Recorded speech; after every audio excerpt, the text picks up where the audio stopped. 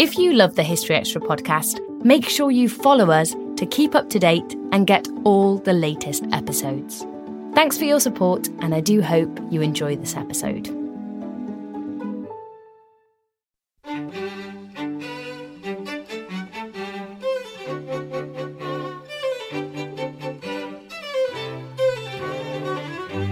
It's kind of the orphan of English history. And yet it was the greatest insurrection or rebellion per capita that we've ever had in this country. It came within a hair's breadth of toppling the Plantagenets. That was Melvyn Bragg discussing his new novel about the Peasants' Revolt. When people say he doesn't have blood on his hands, he has a lot of blood on his hands. And I think, was absolutely crucial in changing post-war history. And that was Andrew Loney, on a member of the Cambridge spy ring, Guy Burgess.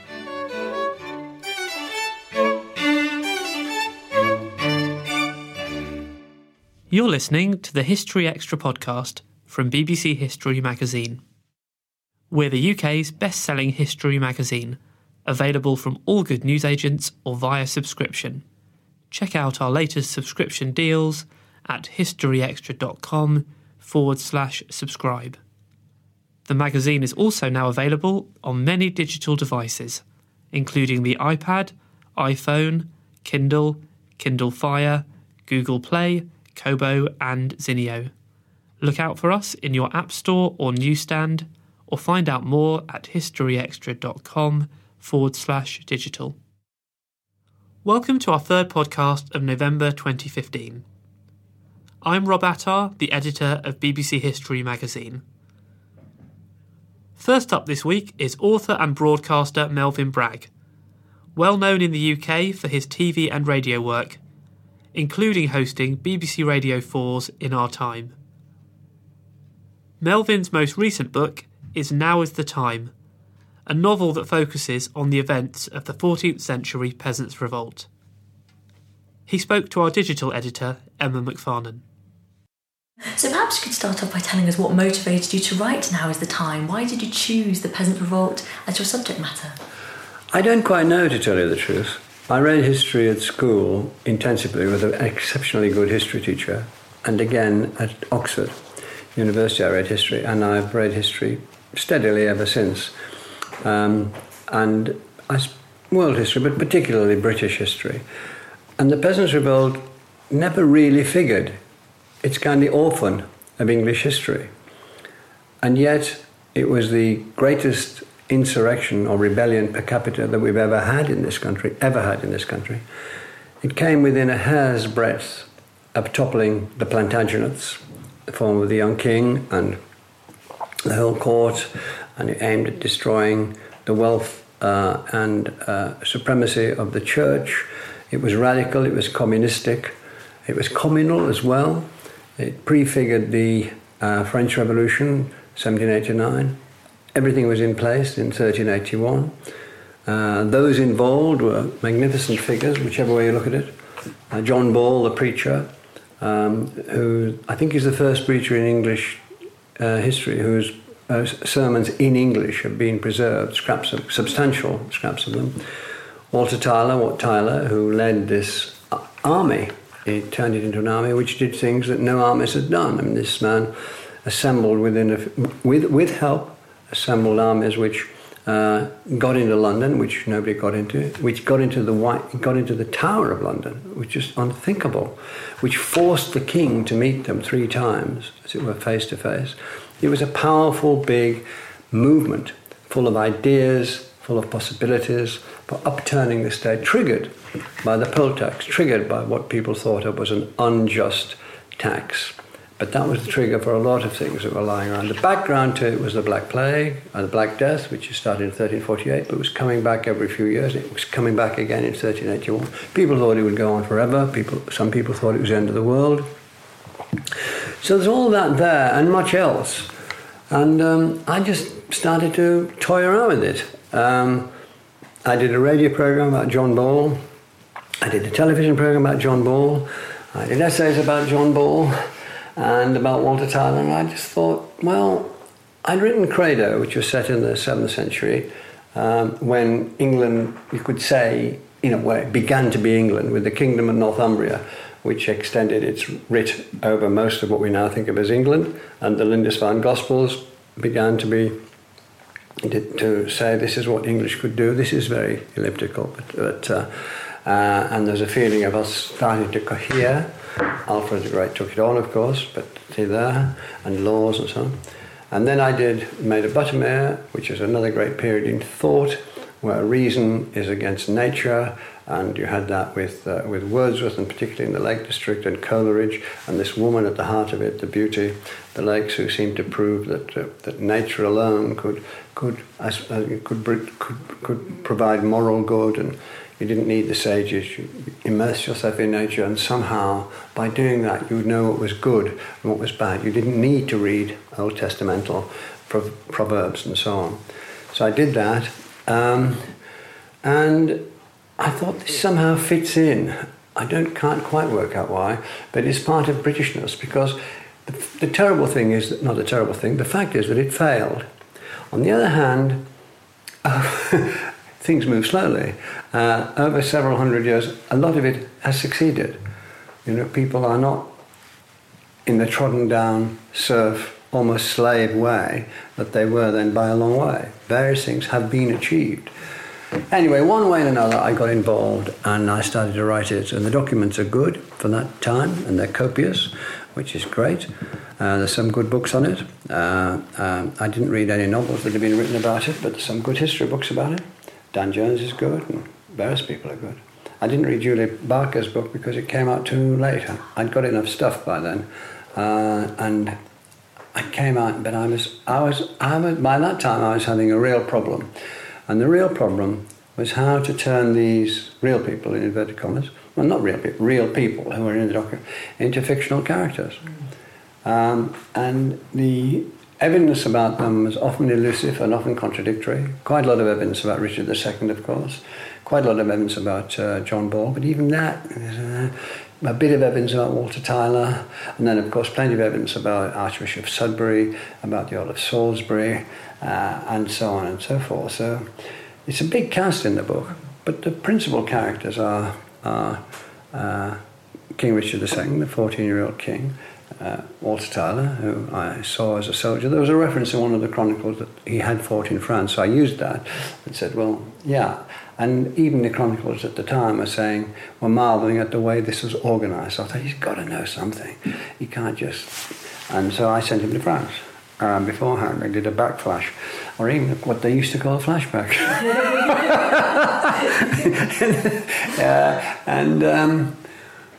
And I built on him, and he was a tiler, so he was a substantial artisan.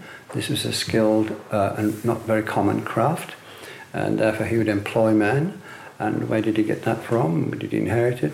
So I could build around him, just imagine and think around him. He came from Colchester, which is not only one of the largest, but one of the most progressive towns in this country. I mean, I don't want to feel, and I didn't mention this much because I'd feel, they're saying he's being politically correct, but there was a women's movement in Colchester in the 14th century. I didn't mention it. It sounds, he's just having us on.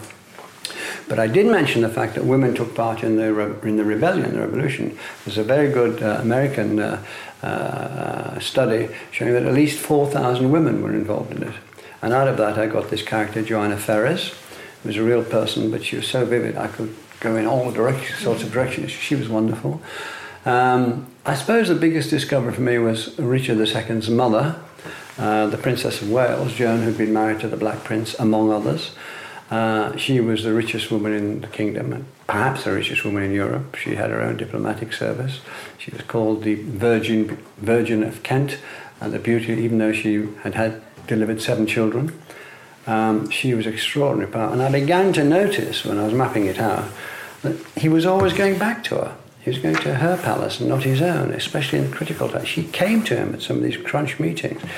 And I thought, she's the biggest influence.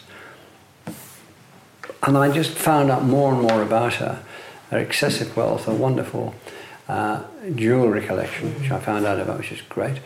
And also, she supported Wycliffe and the Bible in English, quite to the contrary to what you would think. because Wycliffe books, the establishment hated private English. Very soon, after 1381, it was made illegal. It was already disapproved of. They wanted to keep it in Latin for reasons that I could go into. It's because it was partly because it's a language that most people don't know. So if you hold that, you hold a lot of power.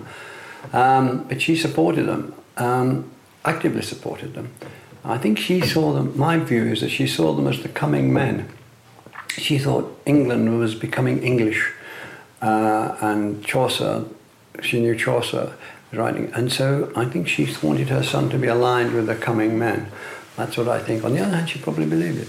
So she was fascinating, and I brought... So by the time I'd got all that, but it was very obstinate. I was looking at this damn thing, and it was really obstinate. It wouldn't turn into fiction. I mean, I'd got this great big cauldron, and I'd put all the bits in I was supposed to put in, and I'd turn the heat into exactly the right level, and I put my ladle in, and it didn't taste like fiction. It wasn't fiction. So I wrote 8 drafts of that book. Wow. Yeah, it's more than I've ever written. And the task was to turn it into fiction, and that's the real trick. It seems to me, everybody has different ideas, that you take historical people, even if they're historical from your own life, but let's leave that to one side. But somehow or other, you've got to turn them into fiction, so people believe in a fictional, an imaginative world, but you've got to do it in such a way that they're real people. So you're taking A, turning into B, so they'll be supercharged A. And that took a lot of... And I sent the novel off, I think, after version 6, to my editor, Carol Welsh, who was terrific, wonderful editor. We all say that, but quite rightly. And she sent back a critique, which was critical. But she said, fine, let's go ahead. Let's do it. And put out a schedule. And I think I was walking somewhere in London. I walk an awful lot around London. And I certainly went into a panic. And I thought, it isn't right. I want it back. I'd had an advance by then. So I rang up Vivian Green. I said, I want it back. They can have the... Tell them, I don't want the advance. I just want the book back. True. So I got it back. And then I really went in at a different level for 2 months and got very tired. And it was over Christmas, New Year. I wasn't very well anyway. I got one of those dry colds. I just was driving into it. And then I thought, I've got it. I mean, whatever it is, it's what I want it to be. This is what I want it to be. And so I felt, okay, I've written a work of fiction about this. I've also been true to the history. I haven't been over-reliant on the history. I brought in plagues and disasters and ideas and the church and the state, and I've got these real people who I'm up there up front. So that's the story of how it came written. If I could have a copy of that, I can do that as my speech. Yes, absolutely. I haven't written my speech yet. Absolutely perfect. So can you send me a little copy, please? Yes, absolutely, no problem at all. And so I guess, how historically accurate then would you say it would be, given the challenges you've outlined? Well, historical accuracy is a concern, but it's not a primary concern. On the whole, the block things are true, very completely. You'll find this is where the revolt against the poll tax started, in this village at this time with these people. You'll find this is how the movement to march against the poll tax developed in these villages, in these towns, in these weeks. That's all true. There was a person called Wat Tyler. There were other people. Their name in the back of the book. I say these are real people. These are completely imaginary. These things happened. They did march to Canterbury. They did march to Southwark. They did force the bridge down. They did capture Rochester Castle. All this is true. They did get into the White Tower. They did meet the king. Well, they failed to meet the king. The king wouldn't meet them downriver at, let us say, Greenwich, around that area. But they forced him to meet them in London twice. That's all true. Sudbury was executed the way he was executed. Sudbury was chancellor as well as archbishop. There were brothels in Southwark. The brothels were Flemish women. The mayor of London owned the brothels. Wilberforce. The people I name in the city were people who were running the city at that time, how powerful it was. The numbers games are always difficult in medieval history, because some people say 100,000, some people say 20,000. And you think, hold on, there's no way I can juggle with that. So I'm either vague or general, but at that. I make up a lot of the inner thoughts of Richard and of everybody, actually. That's my job. I'd say interiority is original completely. I mean, nobody knows what they think is a work except me in the novel. I feel that one or two of the histories I read, they like to say Richard was melancholy and all the rest of it. I thought, they don't know that. They're making it up, so they're trying to be novelists. That's fine, that's a compliment. So a lot of it is accurate. Somehow, there is let's take Tyler. There is a reference to the fact that Tyler perhaps fought in France. It would seem to me that coming from that part of the world, this is where they easiest to hire the soldiers, and what he did subsequently. But the odds are he went across to France when he was young. The odds are, so I put him in Poitiers, and I invented a place for him at the Battle of Poitiers, where he idolized the Black Prince, who rewarded him in a way that became significant as the book went on. That's all made up. But you see, when Joan is coming back from Canterbury, having gone to pray, that she kind of like her son, and the rebels surround her carriage, and Tyler clears them away and lets her go ahead because she is the Black Prince's widow. There's substance for that. So it's that sort of thing. And in terms of the revolt itself, do you think it's accurate to describe it as the peasants' revolt? No, it's not a peasants' revolt. That's complete. I mean, partly because a lot of the chroniclers were French, and they loosely used the word les paysans, and there were a great number of people with pitchforks. But a pitchfork's a dangerous weapon. I mean, a pitchfork's quite long. It would well reach across this table in the hands of a very strong man. If you had a pitchfork and you shoved it into somebody's throat, they'd have to have excessive protection around their throat to stop it going in. So it's not all that silly an implement. And besides which, there were bowmen, and they captured arms from the places they took. I made that up. There's no evidence that they did, but I think, well, of course they did. They took Rochester Castle, and of course they took all the bows and arrows and swords they could get hold of. They went to Canterbury, the Bishop's Palace. They took every bit of armament they could get hold of. They did that all along the way. So as they were going along the way, they were getting more heavily armed, and so on. As far as I could discover, John Ball's father was born in a place called Pelham and came to Colchester as some sort of lowly tradesman, and John Ball was picked up as a bright boy and sent to the local abbey, and then from there, as those bright boys were sent up to York to be finished off as a priest, and he kind of did finish him off. I hint at a bad experience there, but I don't want to develop it. And then he never really ran a parish after that. He was a hedge priest and excommunicated 3 times, once by the King of England, Christ, and the Archbishop. So he was a menace to them.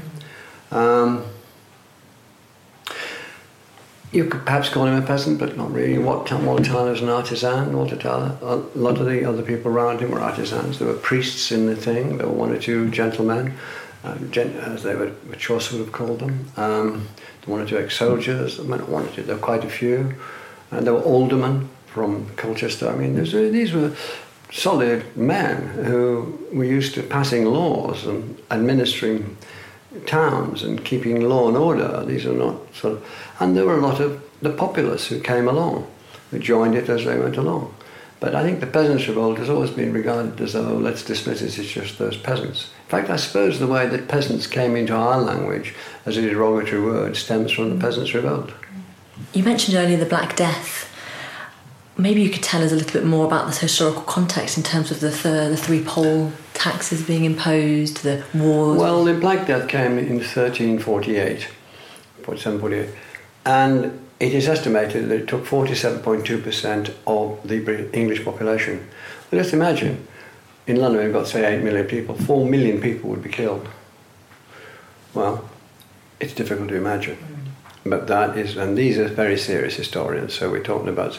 And then it kept coming back, never as virulently, but bad enough, again and again and again. I think about 5 times, I haven't got my notes with me. But it came back in 1381. And it was it was a sort of, it was a huge fact in people's lives.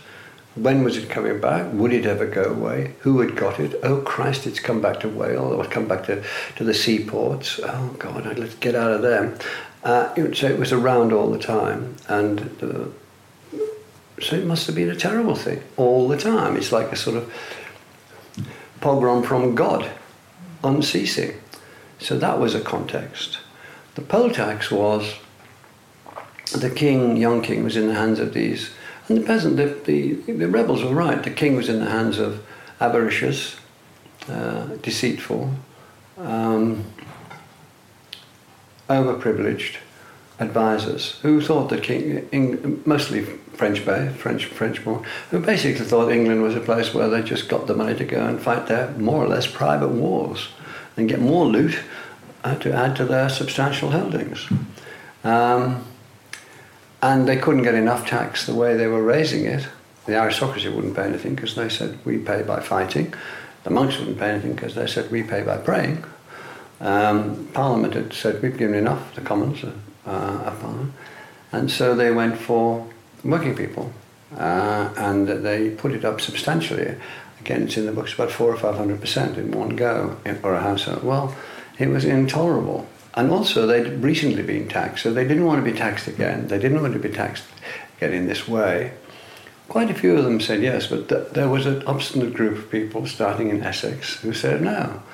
And then it rolled on, like these things do, I'm told. It just got going, and as it were, you could say the grievances of decades became part of the... It stopped being just about the poll tax. It became about the way of life. It became about, do we want villains? Do we want this people in chains, as it were? Do we want people with no rights? Do we want? No, we don't. So it grew from that. But the poll tax was a big factor. And you said earlier that ultimately it failed. Do you what can you say? What would you say the revolt achieved? Well, there are certain historians who say it didn't achieve much. The waters closed over, and Richard II said that, I've got the quote, bad as it was, it'll be bad as your condition was before, it will be much worse now. And it didn't stop there being revolts. There was a Jack Cade revolt later, admittedly 70 years later. You could say it was a symptom of what was possible to happen in this country, but it didn't lead to reforms. In fact, it led to further repression. I just think it was a magnificent bonfire in the dark of the Middle Ages, and then people began to look back to it, particularly in the Civil War, they looked back, and in the Revolutionary Wars with France, they looked back on it, and in the 19th century, the Charters and so on looked back on it. So it was a symbol, but it didn't achieve anything at the time except its own defeat in a way. It ate its own children. In terms of your work, you've written more than 20 novels, presented acclaimed television, radio shows. What's drawn you back to historical fiction? I don't know, as I said at the beginning of this, it wouldn't go away. And I think when you write fiction, what won't go away for a purpose. It's sort of saying, you just nagged away. I think, I wonder what really happened. And that's about what it is. You just think, like when I did the Cumbrian Trilogy, the first one in the 60s, it wouldn't go away for years that I hadn't gone into it deeply enough. So when I did The Soldier's Return and Crossing the Lines and Soldier's Return, Sonneborn, Crossing the Lines, it wasn't a rewrite, but it was going back to exactly the same area because it wouldn't go away. That I'd done that when I was very young, well, young enough, and I hadn't got as far as I wanted to get. So I thought, well, better people than me have rewritten stuff. But anyway, it won't be the same because I'm older and it's different. So I went back. This thing just kept nagging away.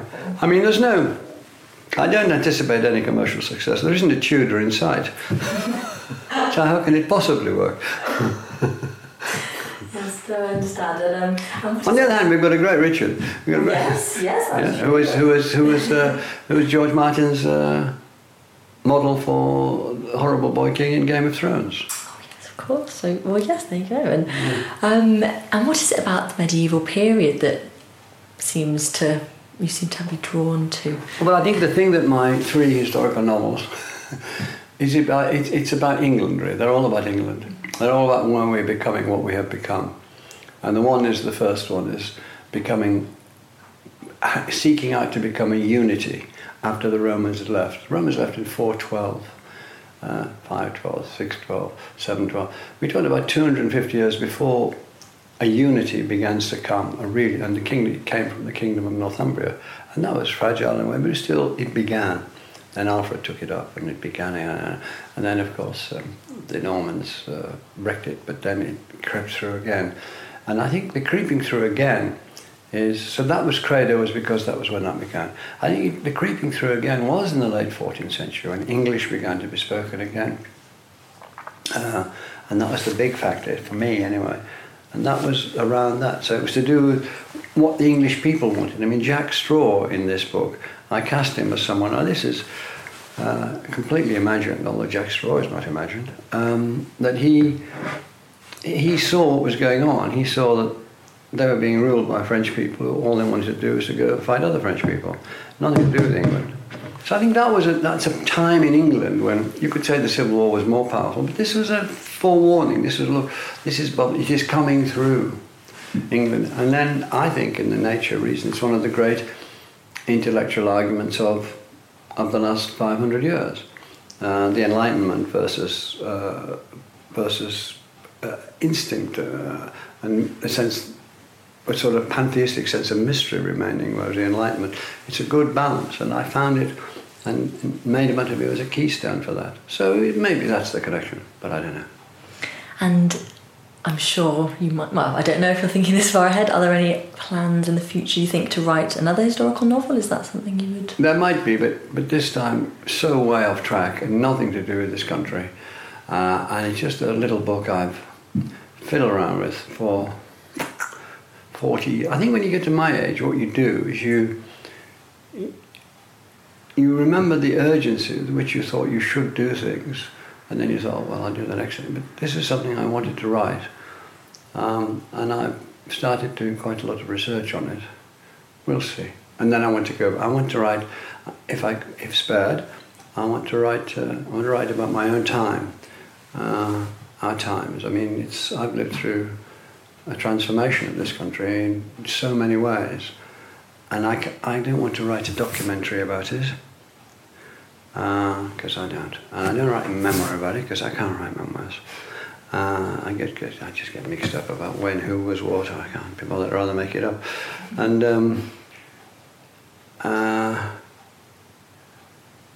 I just want to do that. I don't know what it is yet, but it's been agitating me for quite a while. So when I turn to it and knock on the door, it might open. Well, I'm sure we'll be all eager to see. And I suppose just to finish off, have you got any words of advice for budding historical novelists? Well, I think it's the same as everybody. So I would say you've got to do something you really, really want to do, because it's hard work. The first element in historical novel is slog. You know, you've got to slog your way through stuff, and then you've got to do this strange self-shredding where you try to turn it into fiction. But there's slog in it, and you've got to do the slog. That was Melvyn Bragg. Now is the Time is out now, published by Sceptre. And you can hear more from Melvyn on the BBC Radio 4 series In Our Time, hundreds of episodes of which are available on the BBC iPlayer Radio and as a podcast. And now we have a short advertisement break. Scandal, catastrophe, and the rebirth of a world city. London's most famous diarist, brilliantly brought to life in one of the most turbulent periods in its history. Samuel Pepys, Plague, Fire, Revolution. Don't miss the largest ever exhibition chronicling the life of Samuel Pepys through his candid and witty diaries at the National Maritime Museum in Greenwich.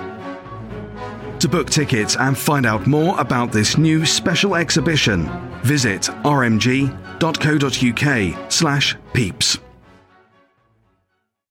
We don't always realise just how much our negative thoughts and experiences stick with us and weigh us down. You may find your brain constantly running through a highlight reel of bad moments. That comment your friend made last week that hurt your feelings. That frustrating thing your mum does. Or that silly thing you said in a meeting. Maybe it's time to get it all off your chest. Whether it's a tiny annoyance or something much bigger, talking about it can give you some relief and lead you to a potential solution. That's where therapy comes in. It's a safe space to share whatever's weighing you down and learn to process it, so your internal highlight reel can focus on the good stuff. And BetterHelp offers affordable online therapy on a schedule that works for you. Connect with a licensed therapist by text, phone, or video call. Start the process in minutes and switch therapists anytime. Let it out with BetterHelp. Visit betterhelp.com/historyextra today to get 10% off your first month. That's BetterHelp, HELP.com/historyextra. This episode is brought to you by Indeed. We're driven by the search for better, but when it comes to hiring, the best way to search for a candidate isn't to search at all. Don't search, match with Indeed. Use Indeed for scheduling, screening, and messaging so you can connect with candidates faster.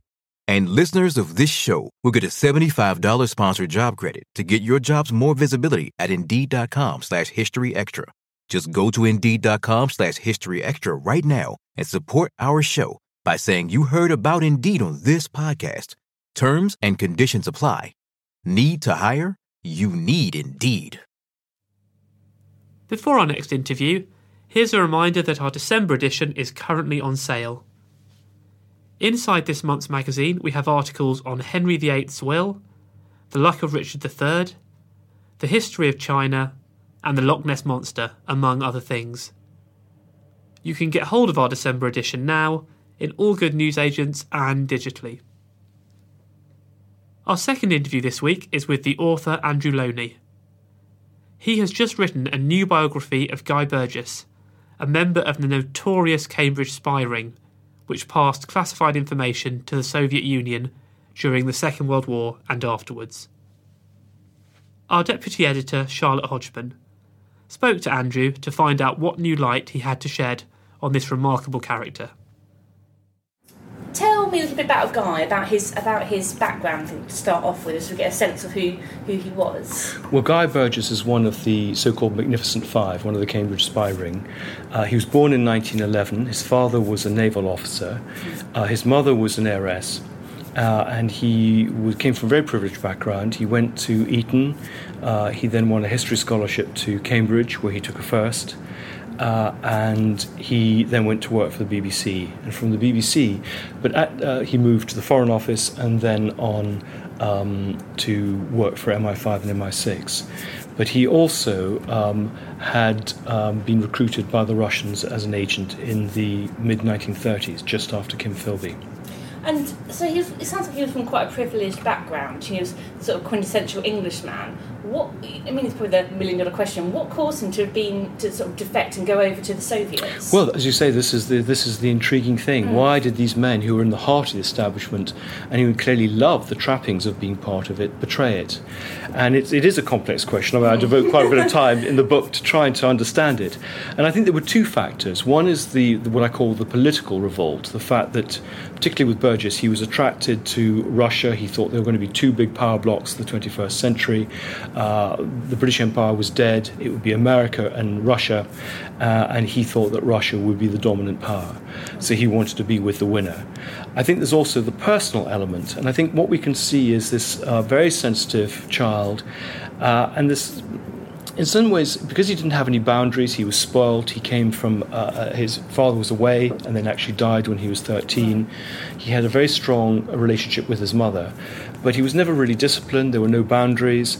And I think as he went through school and university, there was a whole series of disappointments and resentments grew. Yeah. And I think he was looking for a cause. He was a rebel without a cause, and this gave him the cause, something.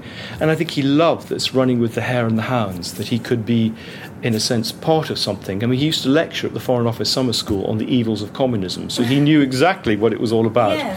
But he loved this idea of having these two lives. But actually, he was quite a fan of communism, wasn't he? He was... No. Well, he didn't like Russian communism. He wanted British communism. He was always telling people he would join the British Communist Party, but not the Russian one. Right. But yes, I think he where a lot of people dropped out because of the Nazi-Soviet pact and other things, he continued. I think he picked his football team and he thought he should stick with it. Yeah. Other members of the Cambridge Five have had quite a lot of coverage. Anthony Blunt. Why do you think Burgess has sort of you've focused on him, but before now there hasn't been an awful lot on him? Why this is the first proper book on Burgess. Tom Dryburgh wrote as an authorised biography in 1956, which is a packet of lies. I think there's several reasons. One is that people didn't take Burgess seriously. They thought he was a joker, he was not very important. And I actually show that I think he was the most important of all of them, and a very serious and committed Russian agent who the Russians rated above all the others. I think the other thing was that he died in 1963. He fled in 1950 from Britain to Russia in 1951. So there are very few people alive who would have known him. So very few people to interview. People like Maclean, Philby and Blunt all died in the 1980s. So it's much easier to find people who remembered them and could talk. Yeah. Burgess never kept letters. A lot of people, because of his promiscuity as a homosexual and his reputation, distanced themselves from him. So it was difficult. I think if people were trying to do a book, and there was an attempt about 10, 15 years before this one, they gave up. But I think my great advantage was I started interviewing people in 1985, so it's been a long haul. Yeah. But of course, some people were alive there, and I just did basic journalistic trawls. So I found people who'd been to school with him in the Foreign Office.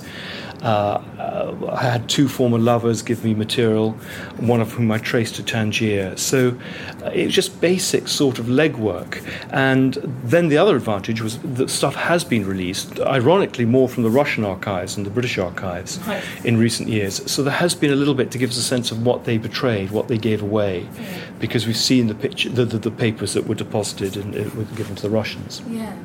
Gosh, like you say, you started the book a long, long time ago, or the groundwork for the book.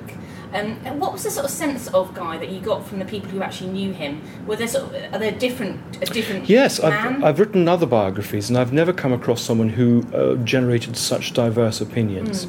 There were some people who had no idea that he was gay, that he was a communist, that he drank. There were people who thought he was, and demonstrated how kind he was, and what good company, how intelligent, and others, of course, who described him as dirty and manipulative and spoilt. So, I suppose we're all made up in different facets, but no one, I think, with such extremes. That's why I call it The Lives of Guy Burgess, because it wasn't just the public lives, the covert and overt, but he presented so many different faces to so many different people. Yeah.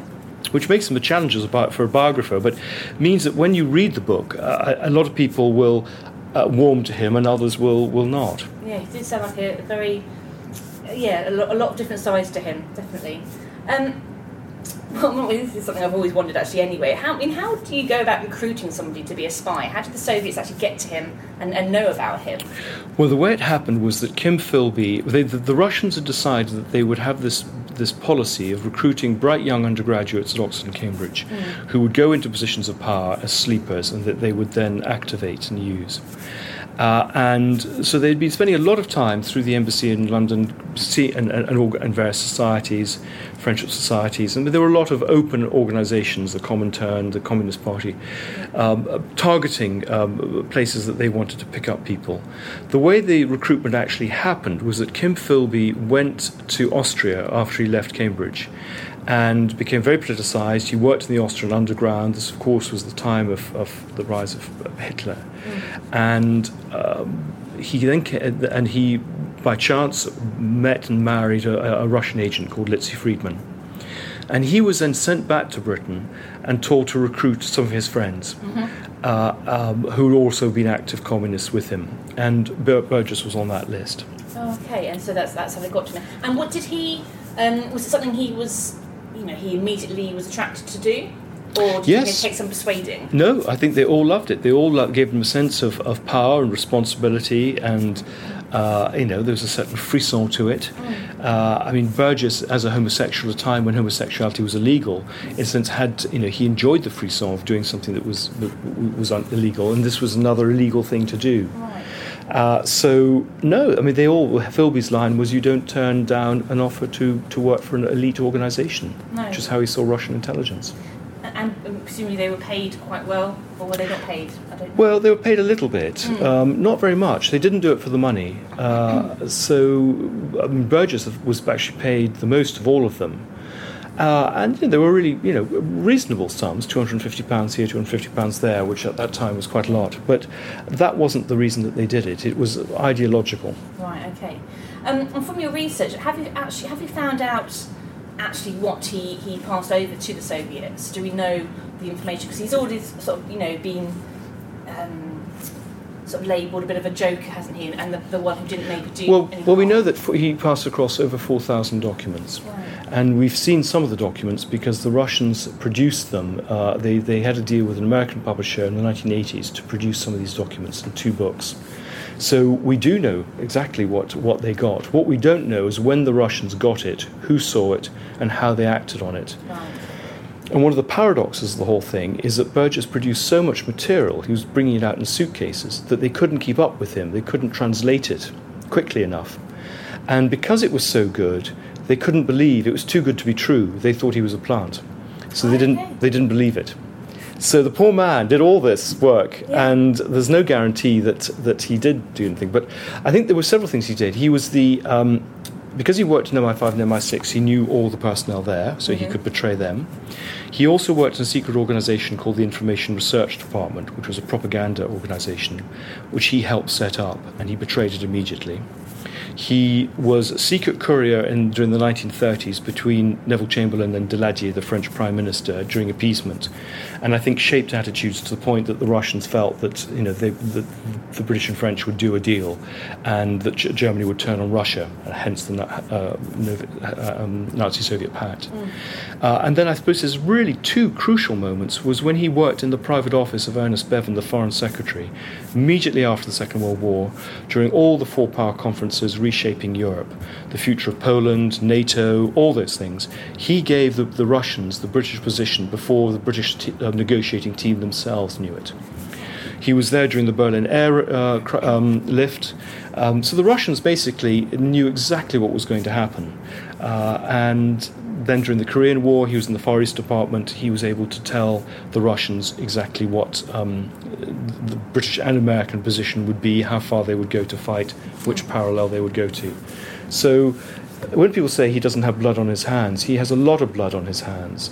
And I think was absolutely crucial in changing post-war history. For example, the fact that the British recognised Red China when the Americans didn't was largely down to his influence. These actions, they went across a long period of time as well, didn't they? The Second World War into the Cold War.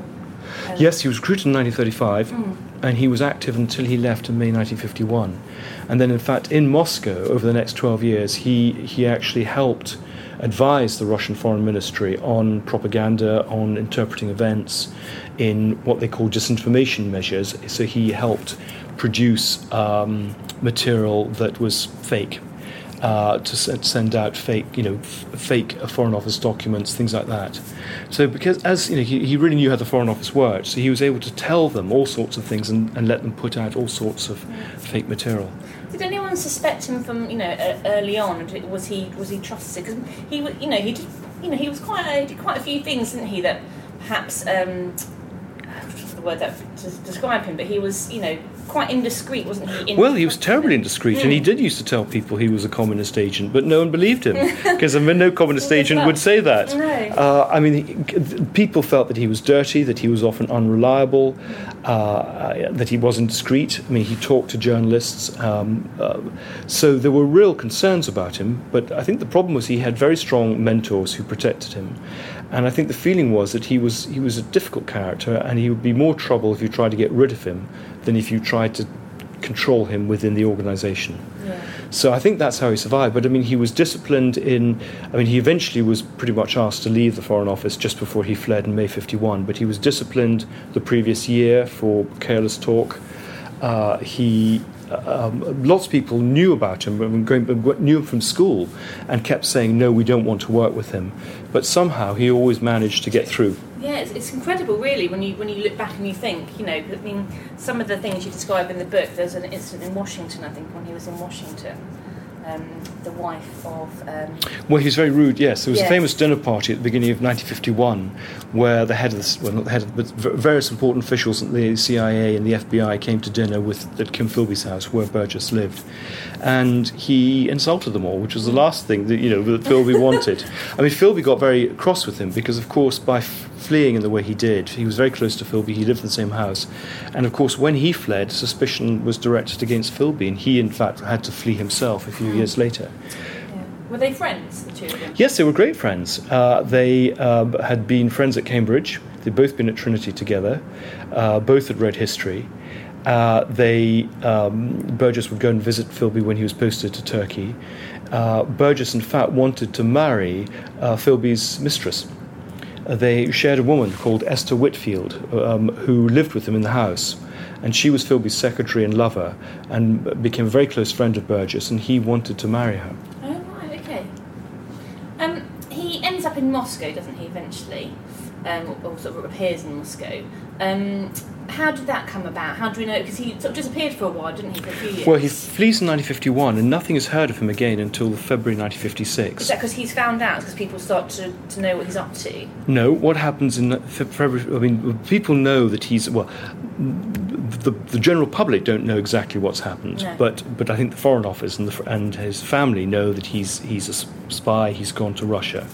He's kept in a closed city called Kubyshev, until 1956. He's debriefed and basically kept away from anyone in the West. And then they decide in 1956 that it would be useful for improving East-West relations if they come clean about what's happened. So there's a press conference in Moscow and they read a statement, and from that point onwards there's a bit more contact, so people can come and visit him. And one of the fascinating things about Burgess is the range of friends he had. He had a lot of friends in the arts.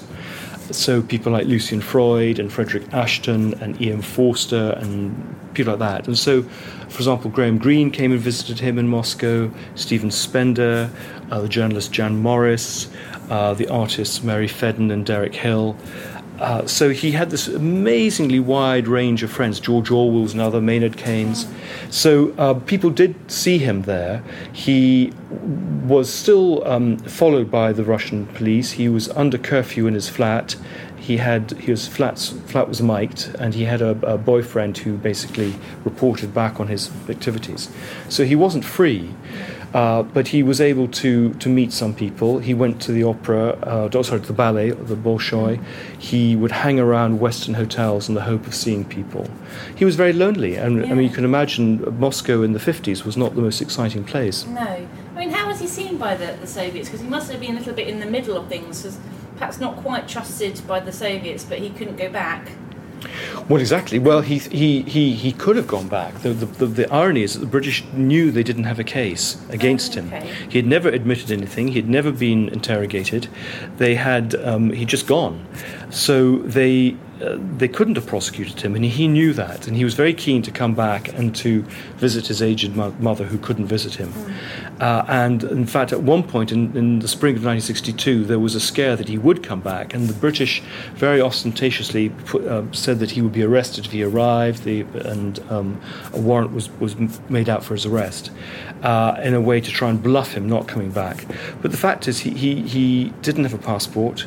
The Russians weren't going to let him go back because, of course, he knew quite a lot about how they operated now. So he was stuck there. It suited everyone to leave him there. And what about his relationship with the rest of the five? Well, I think the irony, he's always grouped with Maclean. He didn't really know Maclean at Cambridge. They had nothing to do with each other during their careers. It was only the chance that Maclean had been busted, in effect, by these Venona decrypts, and that they needed someone to escort him, to basically exfiltrate him, and they needed someone he knew. They couldn't use a Russian. So Burgess was brought in for that task. Burgess himself was a burnt-out case. He was about to be sacked. The Russians realised they needed to pull him in as well. So the two sort of went together. And Burgess was, possibly tricked. He possibly thought he was going to come back, having taken Maclean halfway and escorting him. So that's the irony. When they were in Moscow, they hardly saw each other. They were very different characters. Maclean was very serious. He got a serious job there. His wife and family joined him. Burgess was, a drunk. He was gay. They were very different. And so, though they're joined by name, they actually had very little to do with each other. Okay. And when he died, Burgess, he left stuff to Philby, but not to Maclean. Right. Okay, that's interesting. Do you think there's still stuff to find out about Burgess? Of course, absolutely. I mean, we're going to see 250 files on Burgess be released shortly in the National Archives, and I'm sure that's only the tip of the iceberg.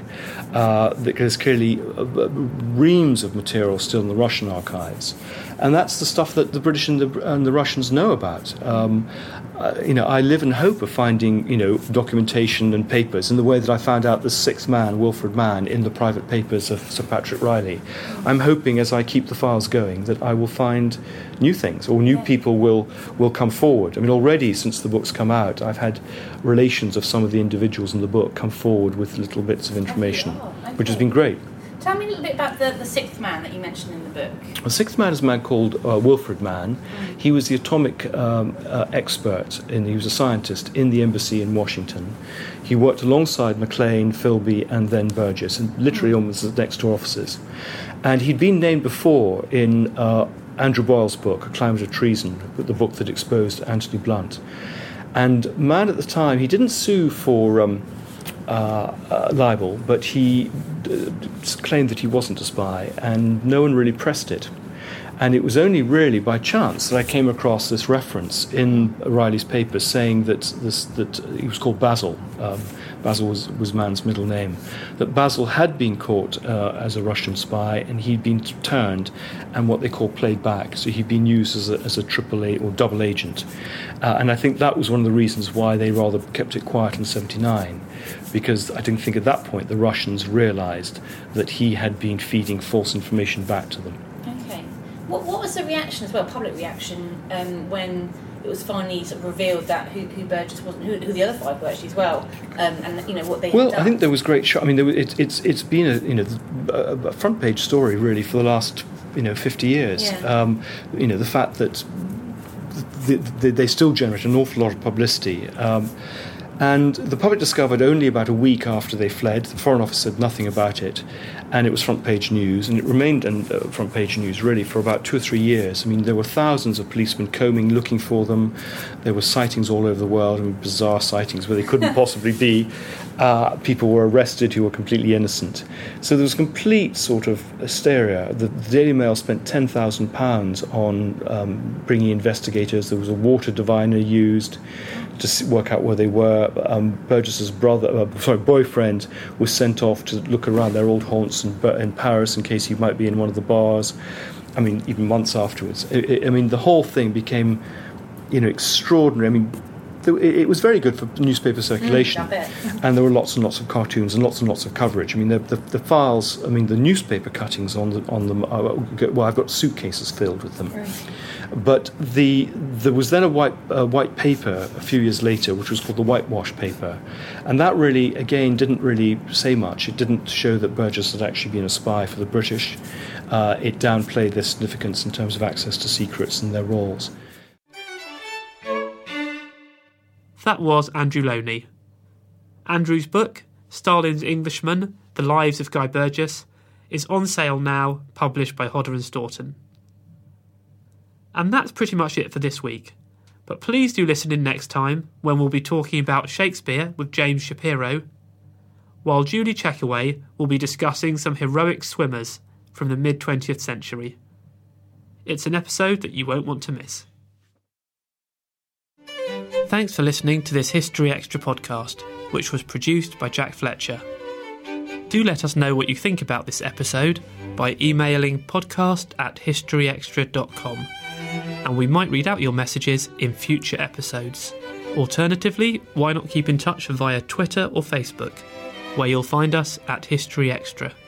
For more great history content, don't forget to visit our website historyextra.com, where you will find history quizzes, galleries, articles and more. Plus, it's where you can download every single previous episode of this podcast.